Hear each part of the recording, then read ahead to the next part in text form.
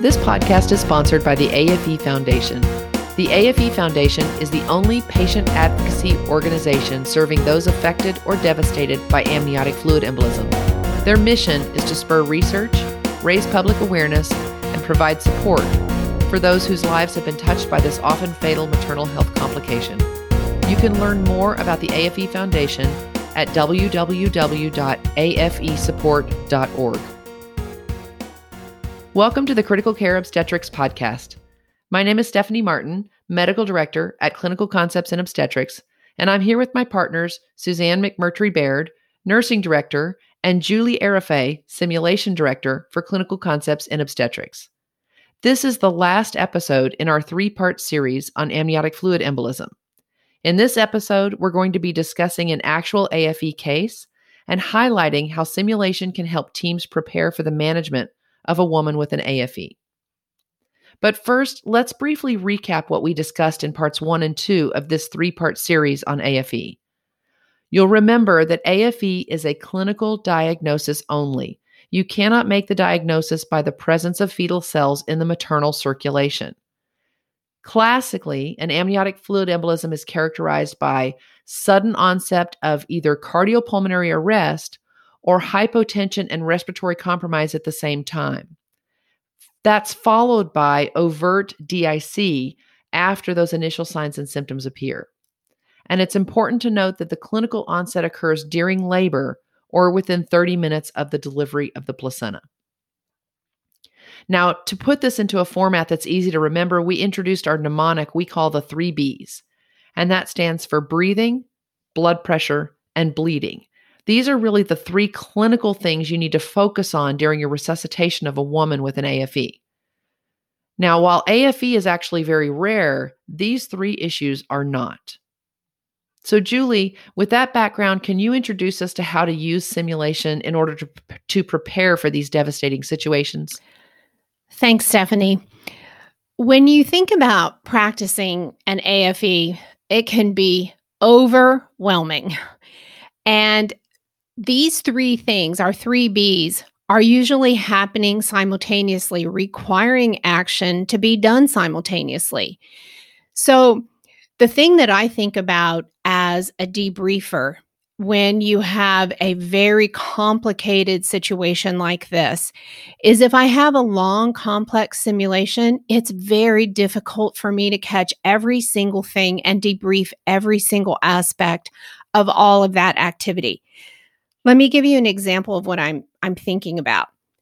If something happens in the respiratory aspect, starting this case, and let's say something is not done correctly, and I miss that, and I don't talk about it in the debrief, there's a risk that everyone watching that video or who participated in that scenario thinks that this mistake is the right thing to do. So when you're debriefing something complicated like this, it's much easier to break it down into components. It makes it less daunting to simulate. It makes it actually easier to run the simulation.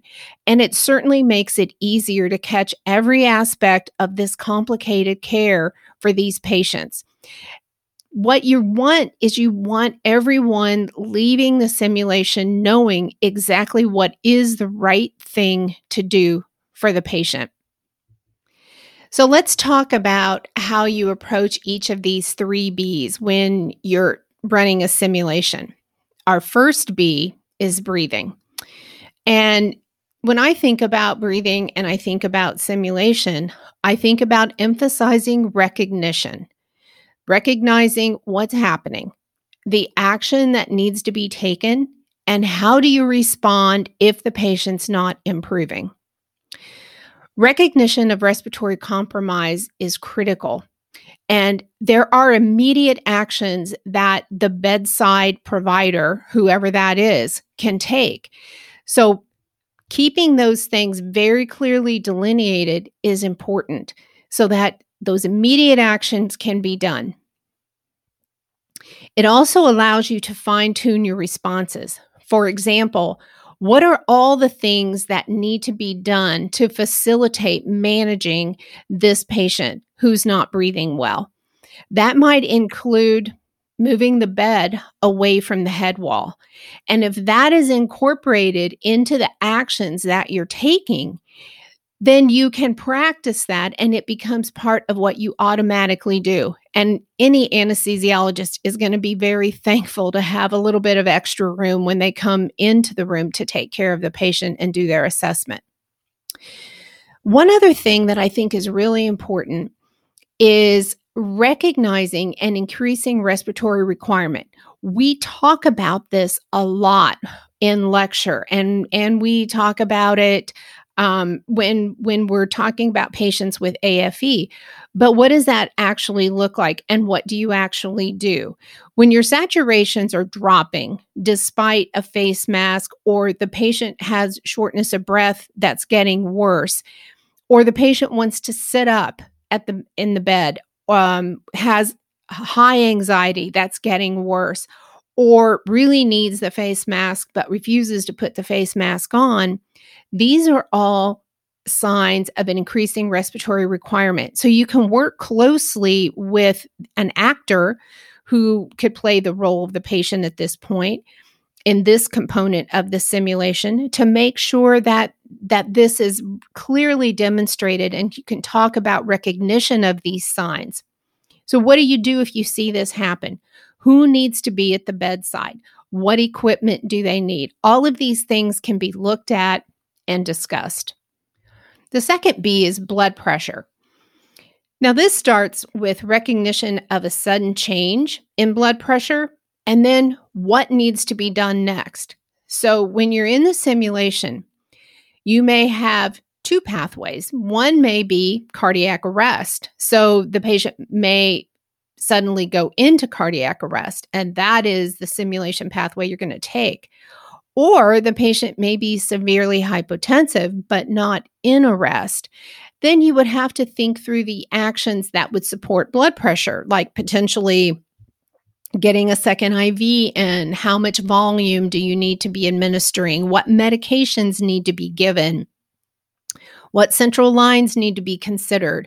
What people need to be in the room completing these actions? The whole process of getting the team into the room could be the purpose of the simulation. Do they have the tools they need? Do they know where is their best access to the patient? So if you think about all of the things that are going on in the room at this time, and all of the different teams that might be in there, it begins to look to me like choreography. And that's the beauty of simulation. As these different teams come in, you have someone potentially dealing with respiratory, you have someone potentially putting in central lines, you have another group coming in and maybe working with the patient. Where's the best place in your facility for that group to be? What supplies do they need? How do they get access to their supplies? So it's thinking through, looking at all the things that need to be done and organizing those tasks. Now let's think about bleeding. That's our third and last B. Most of us have all done simulation hemorrhage simulations. It's one of our bread and butter simulations that we do in obstetrics. Maybe they're not interprofessional, but we all deal with a bleeding patient who deteriorates.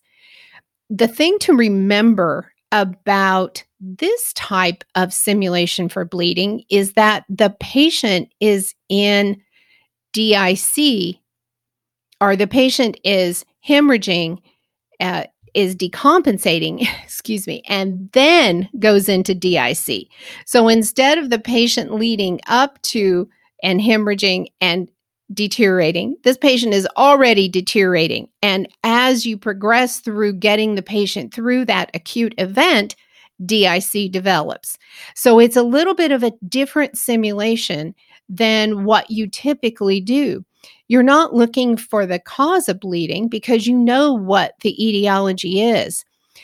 But what happens is there's a lot going on with the OB, so it makes this really challenging for the obstetrician.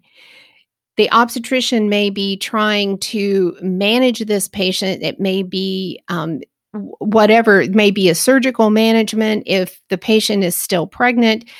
There could be all these other things going on. This is a joint leadership role. Someone from OB team must be providing input jointly with the people coming in with the critical care expertise so that the patient gets the right thing done. That input gives everyone awareness about how much bleeding these patients can experience, because if you've worked with your ICU colleagues, they have no idea literally how much our patients can bleed and how much volume is required to resuscitate them. Conversely, the ICU team can be very intimidating to the OB team. And the OB team in simulation needs to gain an understanding of the value they bring to the discussion in managing the patients. So simulation can be a way of the OB team determining in conversation with the ICU team where their value is, what information they need, and they feel more comfortable speaking up. As you've probably guessed, most of this type of discussion occurs during debriefing. So debriefing in this particular type of simulation is crucially important, because this is where the teams talk to each other and learn about what the other's strengths and weaknesses are and how they can work together. As we're talking about this, it's obvious how important it is during practice that each team member knows their roles. In reality, it's hard to get all of these professionals together to practice, and it doesn't happen usually in most hospitals until a death occurs. This is the impetus to simulate. It's not just about having a lot of people in the room. It's about everyone understanding what their role is and what part they're going to play and what they contribute, particularly for physicians, how they contribute to the thought process that goes into managing these patients who are very complicated. Think about a code or a maternal death that you've experienced. Were there a lot of people in the room? Did you have everything you needed? Did everyone know their role? Was the right thing done for the patient in a timely manner? Too often we review cases and talk to caregivers. Everyone believes they did everything that they could, but when you actually look at how things happened, it may not be the case. As Stephanie often says, good intentions are not good medicine. This is how we have not known to use simulation in the past. We have seen simulation as a drill on the unit, but simulation can be very valuable with this type of review. After a root case analysis, or after you've done a clear review of the case, you can do a simulation with all of the people in the room to figure out what is the best way to approach this case. Simulation is the next logical step in this situation. Now, let's go to a case study, and Suzanne is going to take over and talk about a patient with an AFE. Great. I'm going to start with giving you some patient history, and then we'll go through the case, and it will progress. And then Julie is going to come back into the case, and we're going to discuss how to help you and your team plan and to go through these specific scenarios. So this patient is a 27-year-old, gravida 1, at 36 5/7 weeks estimated gestational age. She was originally referred to a level 4 center due to hydramnios, which was very severe. She had an advanced ultrasound and had a diagnosis of fetal duodenal atresia. So her plan was to deliver at this level 4 center on behalf of the fetus newborn and the needs that the newborn would have. She had had 2 previous decompression amnios during the pregnancy because of the severity of her hydramnios. Yeah, so just to comment on that, for those who may not be familiar, duodenal atresia is essentially a bowel obstruction in the fetus, but it's high enough that the fetus is really not able to swallow amniotic fluid. And so that leads to the really severe polyhydramnios. And in these situations, it can be very, very impressive. We're not talking minor, mild degrees. These lead to a lot of maternal discomfort, a significant amount of fluid. So we often will have to drain the fluid just to be able to make it easier for the mom to breathe. And these babies will typically have surgery, as a newborn. While it's not immediately an emergency, that's why she had to be delivered in that level 4 center, because this newborn was going to need surgical intervention. That's right. So these decompression amnios, they would pull, 2-3 liters off at a time when they did those. So it's quite a significant, and if you if I've ever seen one, it's quite a lot of amniotic fluid to pull off at once. So today she is in the OB clinic again, outpatient, and she's lives 2 hours away from the hospital. So the planning of delivering this patient is very important. And now she's contracting. And that's also not very uncommon when you have such polyhydramnios, that you're going to overstretch the uterus, that you're going to have a lot of contractions in those patients. But now her cervix is starting to dilate. She's 2 centimeters, and her membranes are actually starting to push through that cervix. So putting a lot of pressure on the cervix. So they sent her to L&D for monitoring from the clinic. And while she's there, they decide to go ahead and induce her labor because of the 2-hour length of the drive that she would have, and if she got caught outside the hospital and would need to be delivered in this level 4 center. So she comes in, and of course the fetus, when you have that much amniotic fluid, is very difficult to trace. So there's a lot of maneuvering of the ultrasound to get a continuous tracing, but the nurse does a really good job in this case of getting a continuous tracing. The fetus has a category 1 strip. The mom is contracting every 1 to 2 minutes. And they're moderate to palpation, so that it is a significant amount of contractions that she's having. So with the bulging membranes, and now she's at 3 centimeters, they're really afraid of so much pressure on the membranes that she may have spontaneous rupture of membranes, and that she may prolapse her cord if she starts to get 4 centimeters and on down the road in labor. So the plan was to do a more controlled artificial rupture of membranes to try to slowly leak those membranes down, and to have suction available to suction up that massive amount of amniotic fluid that has reaccumulated after her previous decompression amnio. So the nurse suctions about 3 liters of amniotic fluid when the artificial rupture of membranes occurred. And here's where the amniotic fluid case starts, essentially. So a lot of fluid coming out, but the patient has a dramatic acute onset of hypotension, and her blood pressure drops to 80/50, and her heart rate jumped up to 132. With that, there was a sudden fetal heart rate prolonged deceleration.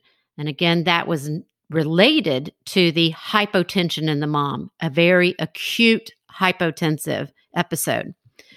The fetal heart rate recovered following the initial hypotension, but was tachycardic, and then the mom began to have a seizure, and the fetal heart rate dropped for a second time. So the patient was transported to the OR for an emergent C-section. So I want to point out here, the mom is not in cardiac arrest at this time. This was an emergent cesarean delivery, not a resuscitative cesarean.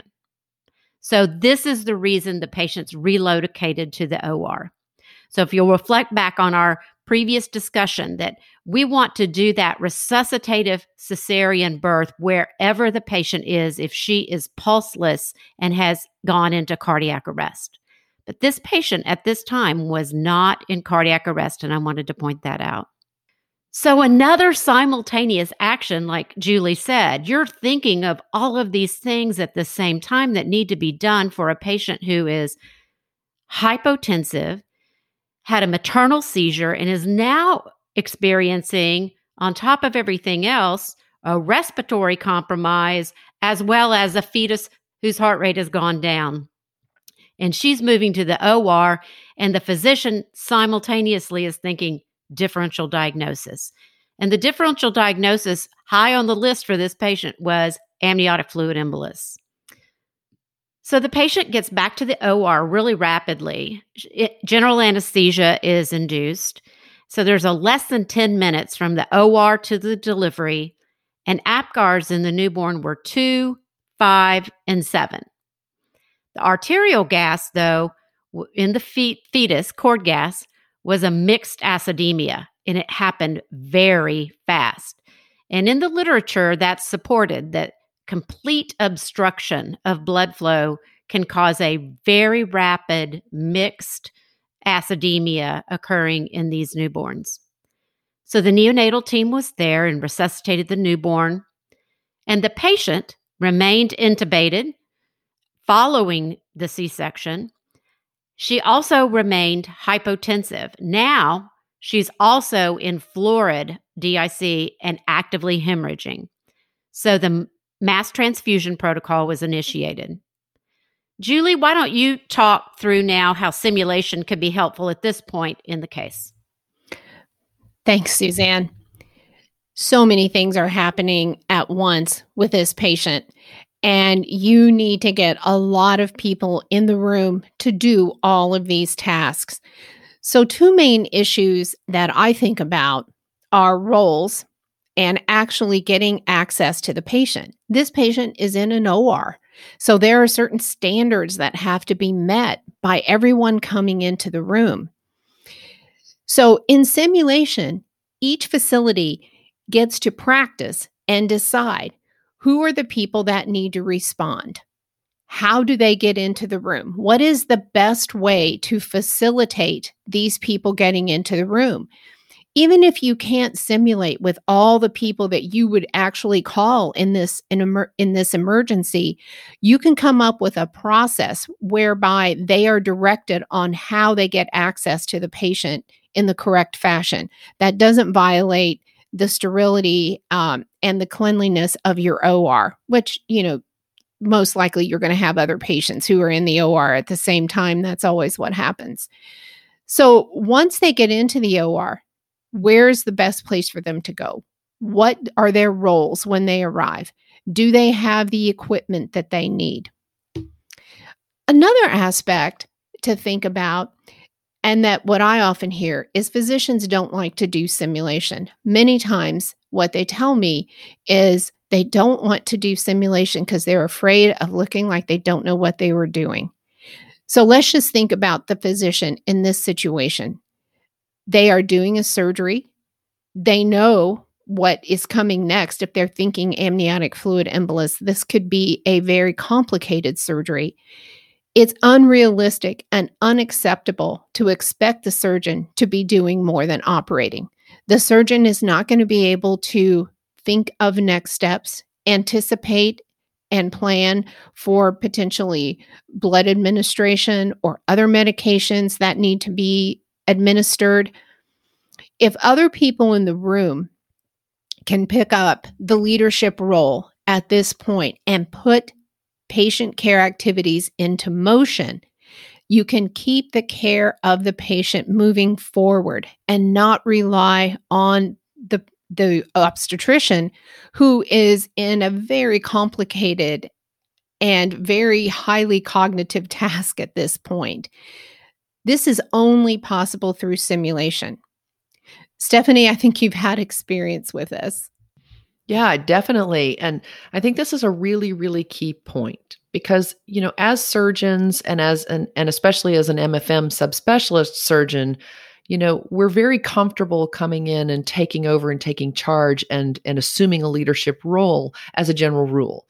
And so in a void, we're going to fill it with leadership. But what we really need to be doing, if we're the surgeon, we need to be paying attention to what's going on. But when you're in that scenario and you feel as if no one else is leading, then it's very difficult to not start trying to take over and saying, this is what needs to be done. You do this, you do this. And that's not safe. And it's distracting from the patient. It's just too many things to be doing. So, I think back to the days of, when I was in practice before simulation became more commonplace in hospitals. And it was very typical that, that there would be a lack of role clarity in the room, a lot of chaos. And so as the surgeon, I would feel the need to kind of take over and do what needed to be done, but it's very difficult to do. So I think this is a really important point. As docs, we don't ever want to feel like we're not doing our part, or, we're not stepping up, and we're not very good as a general rule of saying, I need help. And so having a structure in place that takes away the need for the surgeon to ask for help and allows the system to support the surgeon so that they can do their job, and the other roles are clearly defined without the need for the surgeon to be doing all that multitasking, which really is not a good idea especially in a critical emergency situation like this. So I just think that's a really, really important point. Okay, let's go back to our patient. She is now post-op. Where is she going to go? So in this facility, for this specific patient, this facility was a level 4 center and had a critical care obstetric unit. So that is where she was going to do her recovery. And again, that is going to be different in every hospital, and it needs to be planned out. It's hard at 2 a.m., which is exactly when this patient came out of the OR at 2 a.m. Where is she going to go? And that needs to be planned out. She is critically ill still. She cannot go back to a OB unit without a critical care OB program. And you definitely do not want to extubate this patient. She has had massive transfusion. She may have lung injury, and that needs to be ruled out before she is extubated. So the patient, let's start with our 3 Bs. For breathing in this patient, her airway management was that the patient remained intubated. And in this particular patient, she was actually paralyzed because she was breathing over the vent too frequently and distorting her arterial blood gases. So the patient had to be paralyzed and intubated. So essentially, she's still on general anesthesia in the recovery period.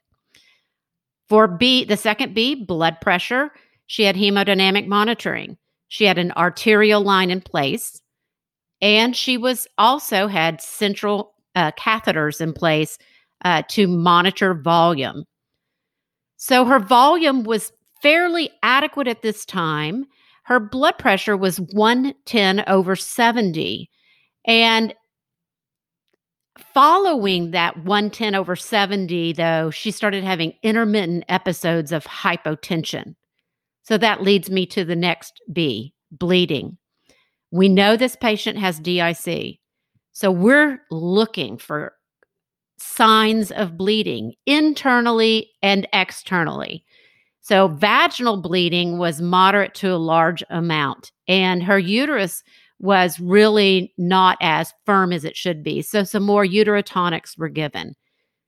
And then in looking at her hemodynamics, more information, her urine output was just right at 30 cc's an hour. So let's talk about the interventions for this patient. She had more volume expansion given.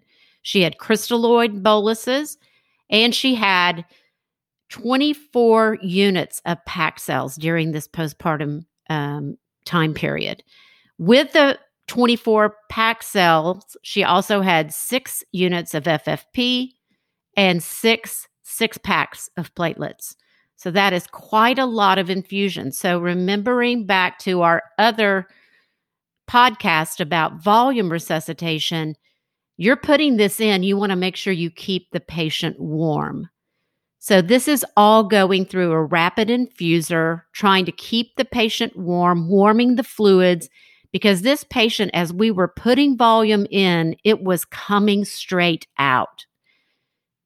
She was also being supported, her blood pressure was being supported by dopamine and dobutamine. And dobutamine does another thing too. It supports contractility, that many of these patients will have decreased, the force at which their heart is contracting is decreased. So it serves two purposes.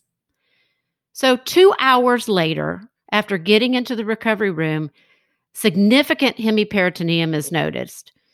And we had drains in the patient, and she was putting out 1,500 milliliters of non-clotting blood from her abdominal drains. I love drains because you don't have to guess and do abdominal girths as much as you would if you didn't have them in. So in a patient who has DIC, I always preferred having the drains as a nurse so that you can actually see that blood in that area and you can get that out. And you can also determine if they're having bleeding. And this patient was continuing to bleed into her abdomen. Also, evidence of DIC was the bloody urine in her Foley, and it was pretty significant. Her hematocrit was 13%, and I remember her hemoglobin obviously is going to be very low. And you think about a 13% hematocrit on a patient who's hypovolemic, that is an overestimated hematocrit. And her platelets were 61,000. Now her blood pressure was 80/40 on dopamine, and this patient went back to the OR. This time, the OR procedure was going to be for a hysterectomy. Now, when I have been in this situation, this clinical situation in the past, it's been very difficult to know who the leader is. How can we use simulation, Julie, to help resolve this at this point? This is a really complicated surgery. The patient has so much going on. She's in DIC. She's hypotensive. She's in respiratory failure. And now they're going to do more surgery. There's no way the surgeon can manage this patient and do the operation, because I think any surgeon would tell you this is a difficult procedure. So there needs to be someone separate from the surgeon who can lead and respond to all of the things that are going on with this patient. Each hospital is going to have to decide who is the best person to lead this case. And the best way to do that is through simulation. It may be that you have a GYN oncologist as the main surgeon, and your OB is not participating in the surgeon. It may be that your OB is doing the surgery and you have someone else who can lead the patient. Regardless of what is the best for your facility, it's important that you think about it, that you practice it, that you understand how to get these people in the room and get them into their role before they have to go in and just begin managing this patient.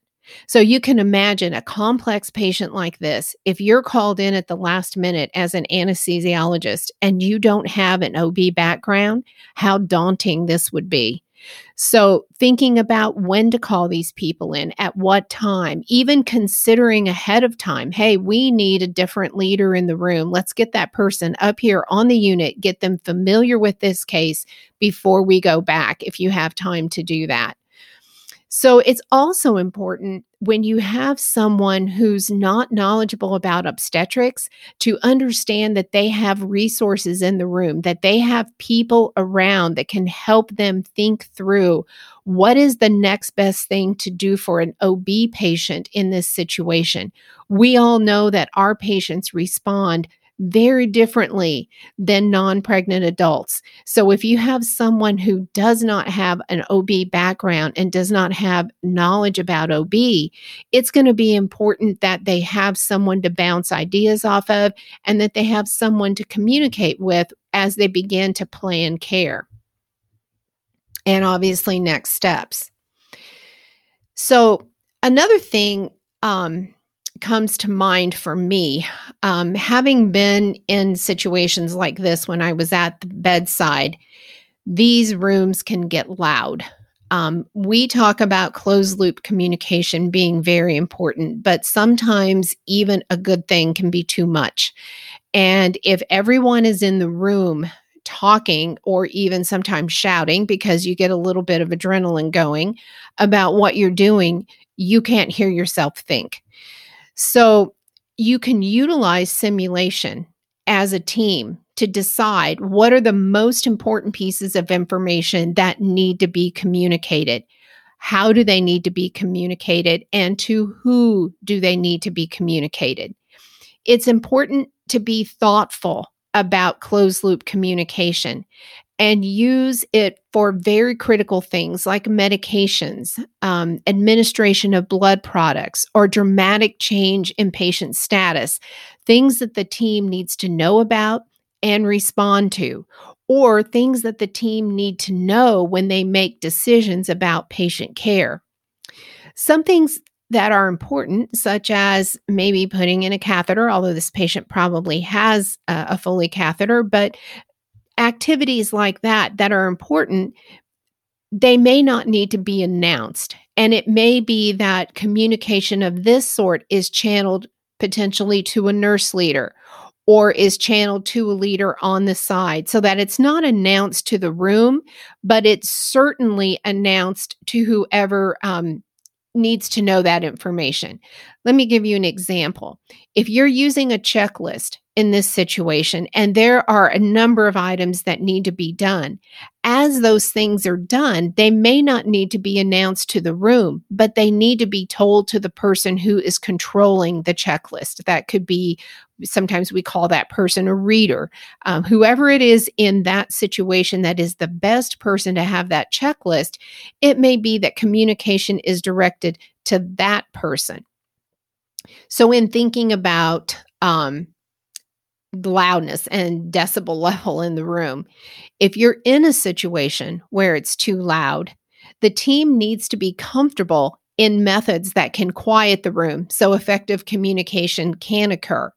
And questions the team need to decide are: who can quiet the room? When do you quiet the room? And what ways are you going to use to quiet the room? And then once the room is quiet, what needs to be communicated to the team so that effective care can continue? Let's look back in on our patient now. Great ideas, Julie. I know being in those situations, the room can get really, really loud, and we need to be able to communicate, but yet do it in a way in which it's not so confusing. So back in our patient, she has now had a hysterectomy, and that is a very difficult decision for a physician to make, but was necessary in this patient. Remember, this patient was just 27 years old. She was a gravida 1. And, making that decision to do a hysterectomy, working with the family, it can be very difficult. But it also does not need to be delayed when the source of the bleeding is the uterus. So as a nurse, I know I needed to get prepared for that because we knew the patient was bleeding internally. And when they got back there, the uterus was the source, and decision was made.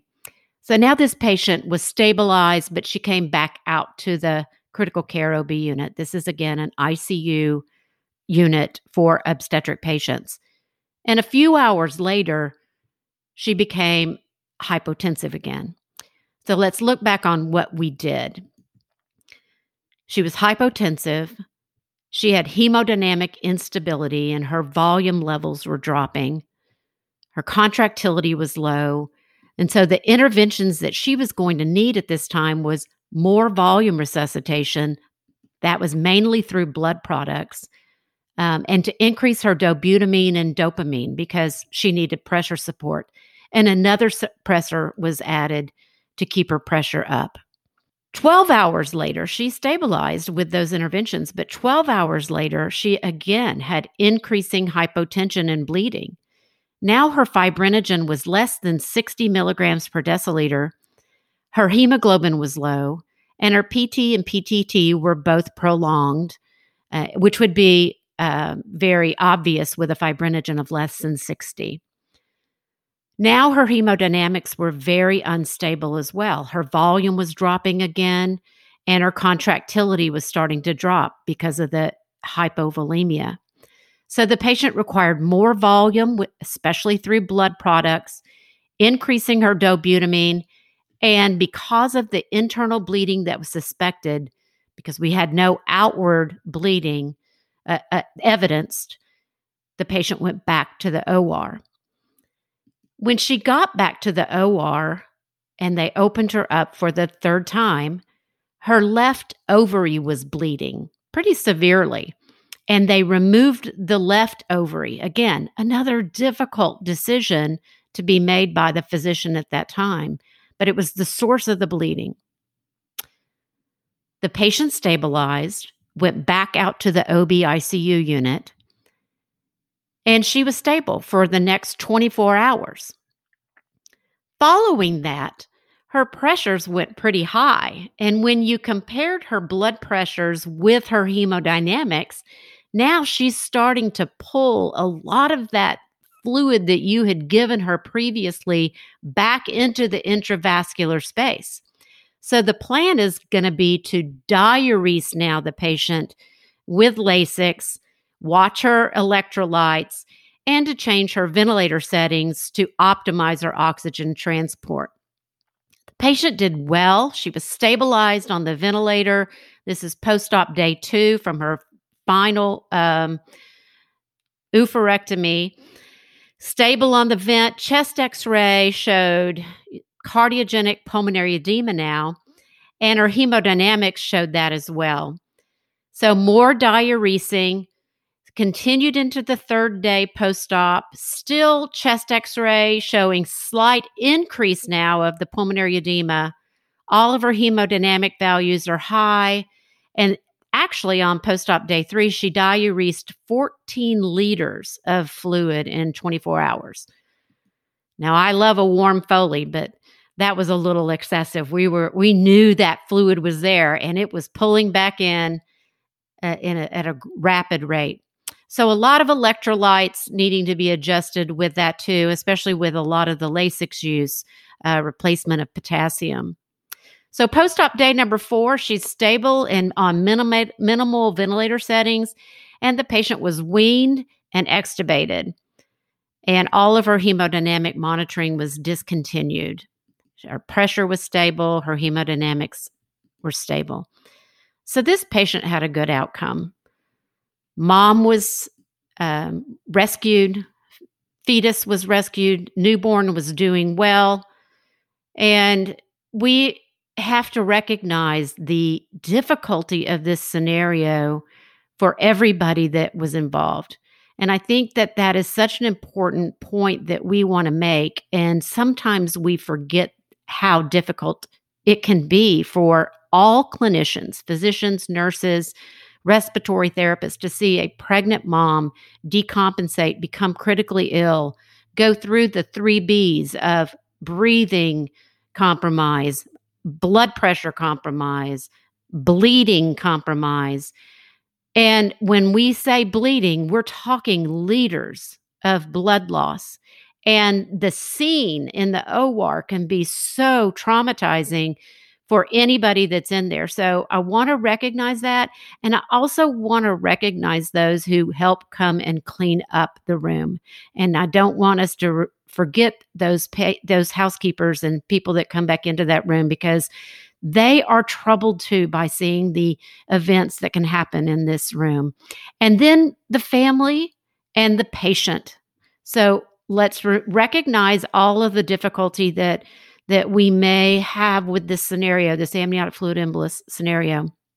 So what was the outcome besides the mom was stabilized and all of her lines were taken out and she had no residual effects? And I want to applaud the team that took care of this patient, because this patient not only survived, but she had no acute kidney injury. She survived intact, which was amazing. She had 3 surgeries, and that was severe, but she survived intact with no organ injury. And the pathology report, I want to talk about that. Remember, we not just sent off the uterus, but we sent off the left ovary that was bleeding. And this is where it kind of will give you kind of some goosebumps, because this came back obviously a few days, later, and our team, the team that was taking care of her, found out about it even after that. But the patient's pathology on her left ovary showed early stage ovarian cancer. Now, we know ovarian cancer to be the silent killer. And in this patient, it could have been the silent killer. So thinking back, and what gives you goosies with this patient, had the fetus not had duodenal atresia, she would have delivered in a very small hospital without the resources of a level 4 center. What would have happened to this patient if it would have been at your hospital? How would you have managed her? Would you have had the team there? Have you practiced that? This patient was saved because of her amniotic fluid embolus. She may have had ongoing ovarian cancer and not known it until later stages. So this case just gave me the goosies, and I'll turn it back over to Stephanie now to give her final thoughts. So you may have heard us mention in other podcasts on this topic, if you have experienced a patient with AFE and need support for yourself or for the family, that's where the AFE Foundation can come in. They have incredible resources for support. And going forward, if you have a patient with you that you suspect had an AFE, or if you're certain she had an AFE, they're also collecting samples to further our knowledge and research in this area. So don't hesitate to reach out to the AFE Foundation. They have a lot of incredible resources. And we want to thank the AFE Foundation for sponsoring this episode of the Critical Care Obstetrics podcast. And thanks to all of you for listening. Don't forget to subscribe and leave us a review. And you can learn more about our company at www.clinicalconceptsinob.com. And you can follow us on our Facebook page, Clinical Concepts in Obstetrics, on Twitter at OB Critical Care, and on Instagram at Critical Care OB. Feel free to email us or send a direct message for suggestions on future podcasts. And for a list of references on today's topic, go to the Read app, qxmd.com/apps, or our website.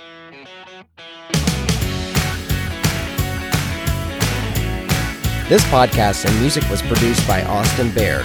Are you looking to create a podcast? Please reach out to nashvillepodcast@gmail.com. Once again, that is nashvillepodcast@gmail.com.